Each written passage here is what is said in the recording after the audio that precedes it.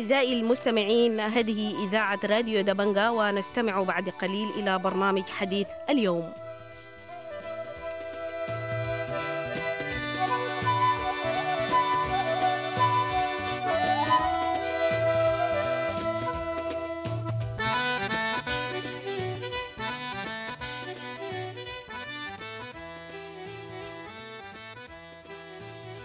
أهلا ومرحبا بكم مستمعي ومستمعات راديو دبنقا الأعزاء في مقابلة مع تجمع الصيادلة المهنيين بشأن أوضاع الصيدليات وشركات الأدوية في جميع أرياء السودان بعد اندلاع الحرب. ففي البداية مرحبا بك يا أستاذ. مرحبا بك ومرحبا بكل المستمعين راديو دبنقا.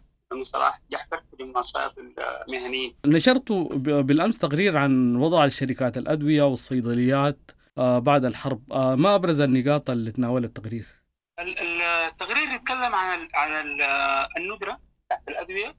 نحن تطرقنا للندرة في الأدوية المصنعة محليا والأدوية المستوردة، ومستهدفين الوضع الدوائي في السودان ككل، ومركزين على الولايات زي الخرطوم، زي ولاية دارفور، زي كردفان اللي هي متأثرة بالحرب الحالية. في المجمل الأوضاع الدوائية فيها ندرة، يعني خاصة في الأدوية بتاعت الأمراض المزمنة، سواء كان الضغط أو السكري. مرضى السرطان برضو بيعانوا في ندرة في أدويتهم. ندرة في المستهلكات المستلزمات الطبية، يعني اللي هي بتوفر الإمدادات. في ندرة في أدوية الطوارئ وهكذا. الأسباب الأساسية بالإضافة للحرب إنه نحن نظامنا الصحي يعني ما قبل الحرب هو بيعاني من الحشاشة، لكن الفاقم الأوضاع في السودان اللي هي ممكن استهداف الميليشيا للإمدادات الطبية في بداية الحرب اللي هي دي المخازن الرئيسية. ده أفرز واقع جديد على الإمداد الدوائي في السودان، بالإضافة لاستهداف بعض المؤسسات الصحية كالمصانع الأدوية أو الصيدليات أو شركات الأدوية العاملة.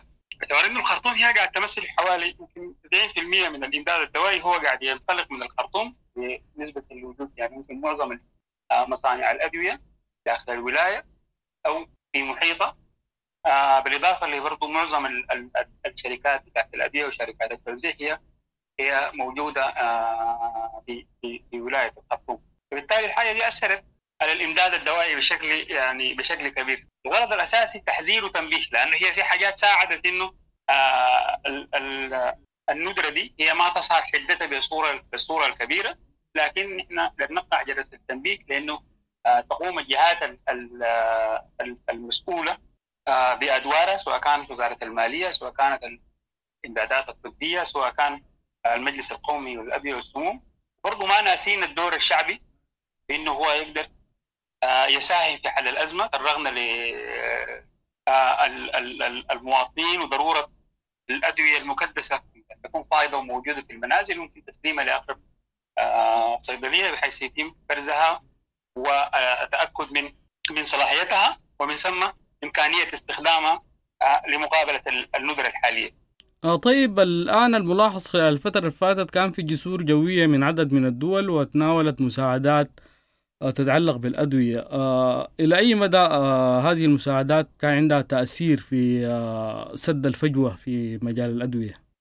المساعدات اللي بتجي هي في الغالب قاعد تكون محتوية على أدوية بتاع الطوارئ، محتوية على الأدوية المنقذة للحياة، اللي هي دي للحالات دائما، يعني هي باعتبار للحالات الحرجة. أما للحالات الباردة مثلا الناس اللي قاعد يستخدموا الأدوية المزمنة أو الأمراض مثلا كانت الالتهابات وكده، هي دي ما قاعد تكون مضمنة دائما في الجسور الجوية والمساعدات الطبية. السودان مسجل فيه حوالي 5000 صنف دوائي مختلف، يعني مسجلين في السودان قاعد يتعاطون سودانيين. دائما المساعدات هي ما بتغطي يعني هذا الطيف الواسع من الأدوية المستعملة في السودان. هي تركز على المحاليل الوريدية، على الأدوية المنقذة للحياة وهكذا. هي قد تساعد في تخفيف الندرة فيما يلي أدوية الطوارئ، لكن الاستخدامات الأخرى للأدوية هي الناس بتعاني، يعني هتظل تعاني من الندرة. عشان كده كان تركيزنا لأنه يا أخي كل الجهات المذكورة دي هي تكون بدورها في أنها تساعد في تخفيف الندرة انعدام الدواء. طيب، كان في رصد للأرقام الدمار اللي خلفه الحرب أو هجوم الدعم السريع والمتفلتين على شركات الأدوية والمصانع والصيدليات. يعني كنا عايزين الرصد، رصد الأرقام اللي تناوله التقرير. اللي احنا رصدنا حتى الآن طبعا باعتبار ان احنا متوقعين انه هي ارقام اكبر مما مذكوره في التقرير، باعتبار انه هي الحاله بتاعت الحرب ما قاعد تمكن الناس من الحصر الشامل لكل الولايات، لكن حتى ما تم حصره والتاكد منه هي في ولايه الخرطوم في حوالي 216 صيدليه هي تعرضت للهجوم او للنهب من قبل المتفلتين او من ميليشيا الدعم السريع، من بينها 103 صيدليه في مدينه الخرطوم، و48 صيدليه في درمان، و65 صيدليه في مدينه بحري. بالاضافه للمصانع، يعني المصانع الادويه ممكن يتعرض 12 مصنع، ممكن هي دي اخطر حاجه يعني ممكن حيكون عندها الاثر البالغ، اللي هي نتكلم عن حوالي 50% من المصانع العامله هي ممكن تضرر ضرر جزئي او كلي، بالاضافه لانه المتبقي منها هو حاليا متوقف عن الانتاج، باعتباره انه هو جزء موجود في ولايه الخرطوم ولا يمكن مواصله الانتاج فيه، بالاضافه الى انه حصل نهب واتلاف ل 41 شركه دوائيه. طيب، الصيدليات الان في ظل الواقع ده الادويه تعتمد عليها بتجي من وين؟ الادويه هي كالاتي. طبعا في ولايه الخرطوم مثلا اذا تكلمنا انه هي دي يمكن معظم الشورتج او النقص هو في ولايه الخرطوم وفي ولايات دارفور. قاعد يجي ممكن يكون جزء منه على المستوى المستشفيات وغرف ولجان الطوارئ وهكذا، قاعد تيجي عن طريق المساعدات هي من المنظمات العامله، او قاعد يجي عن طريق تدوير الادويه. طبعا ما كل الصيدليات هي حاليا عامله، قاعد يتم تدوير الادويه من الصيدليات المغلقه الى الصيدليات العامله، باعتبار انه هو في مخزون اصلا في الصيدليات الموجوده. ولايه الخرطوم فيها اكثر من 2000 صيدليه، قاعد يتم تدوير بعض الادويه الموجوده فيها من خلال الصيدليات، او سواء كان صيدليات المستشفيات او من خلال صيدليات بتاعت مجتمع اخرى عامله، بالاضافه الى امداد دوائي قاعد عبر الشراء المباشر من المتطوعين او من المجموعات اللي بتعمل حاليا في غرف الطوارئ من الولايات المجاوره، سواء كان من نهر النيل او اي ولايه اخرى. بالاضافه برضو الى الدواء في صندوق الدواء الدائري، لكن انه هو فقط جزء من مخازنه، لكن الصيدليات ما زالت تعمل يعني خاصه في درمان. هذا ممكن يكون يعني دي المصادر حاليا بتاعت الادويه المتداوله يعني. طيب، بشأن الاستيراد هل مستمر بعد الحرب ولا توقف ولا الحاصل شنو؟ الاستيراد حسب توجيهات المجلس، نحن عشان كده طالبنا المجلس انه هو يطلع تقارير والامدادات الطبيه انه هي عشان الناس كلها هي تكون في صوره. حسب ما نعلم انه الاجراءات بتاعت الاستيراد اصدر المجلس يعني لوائح ومتناسبه مع الاوضاع الجديده، بحيث انه يستمر الامداد الدوائي عبر الشركات الدوائيه. لكن حتى الان المعلومه غايبه، هل الشركات مواصله في بدات او شرعت في الامداد بشكل مباشر ام لا؟ دي حتى الان احنا ما لا توجد معلومه، ونحن نفتكر انه هي دي المفروض تكون واحده من صميم المهام المنوطه القيام بها من المجلس القومي للادويه والسمو والصندوق القومي للامدادات الطبيه، باعتبار توضيح للوضع الدوائي وطبيعه النقص في اي ادويه، حتى انه الناس تقدر تساعد في الشيء ده، وحتى انه باعتبار انها هي قضيه تهم كل السودانيين يعني. طيب، من وجهة نظركم المطلوب شنو من مؤسسات وزارة الصحة والمنظمات فيما يتعلق بملف الدواء في ظل الأزمة الحالية؟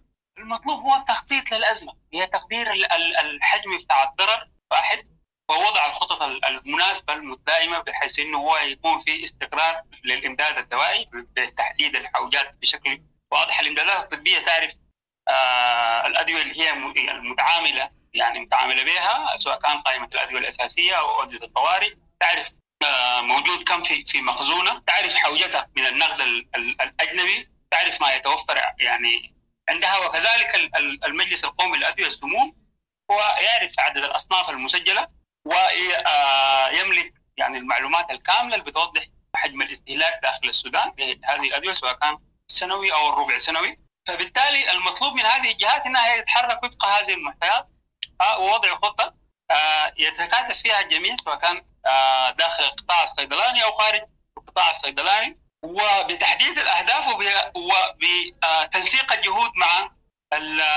المنظمات العاملة، يعني باعتبار أنه كل الجهود تصب في إمداد دوائي وفق خطة واضحة ومدروسة.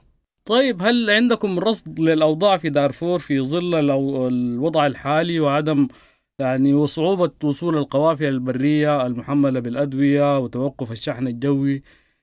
هل عندكم رصد للأوضاع الدوائية في دارفور؟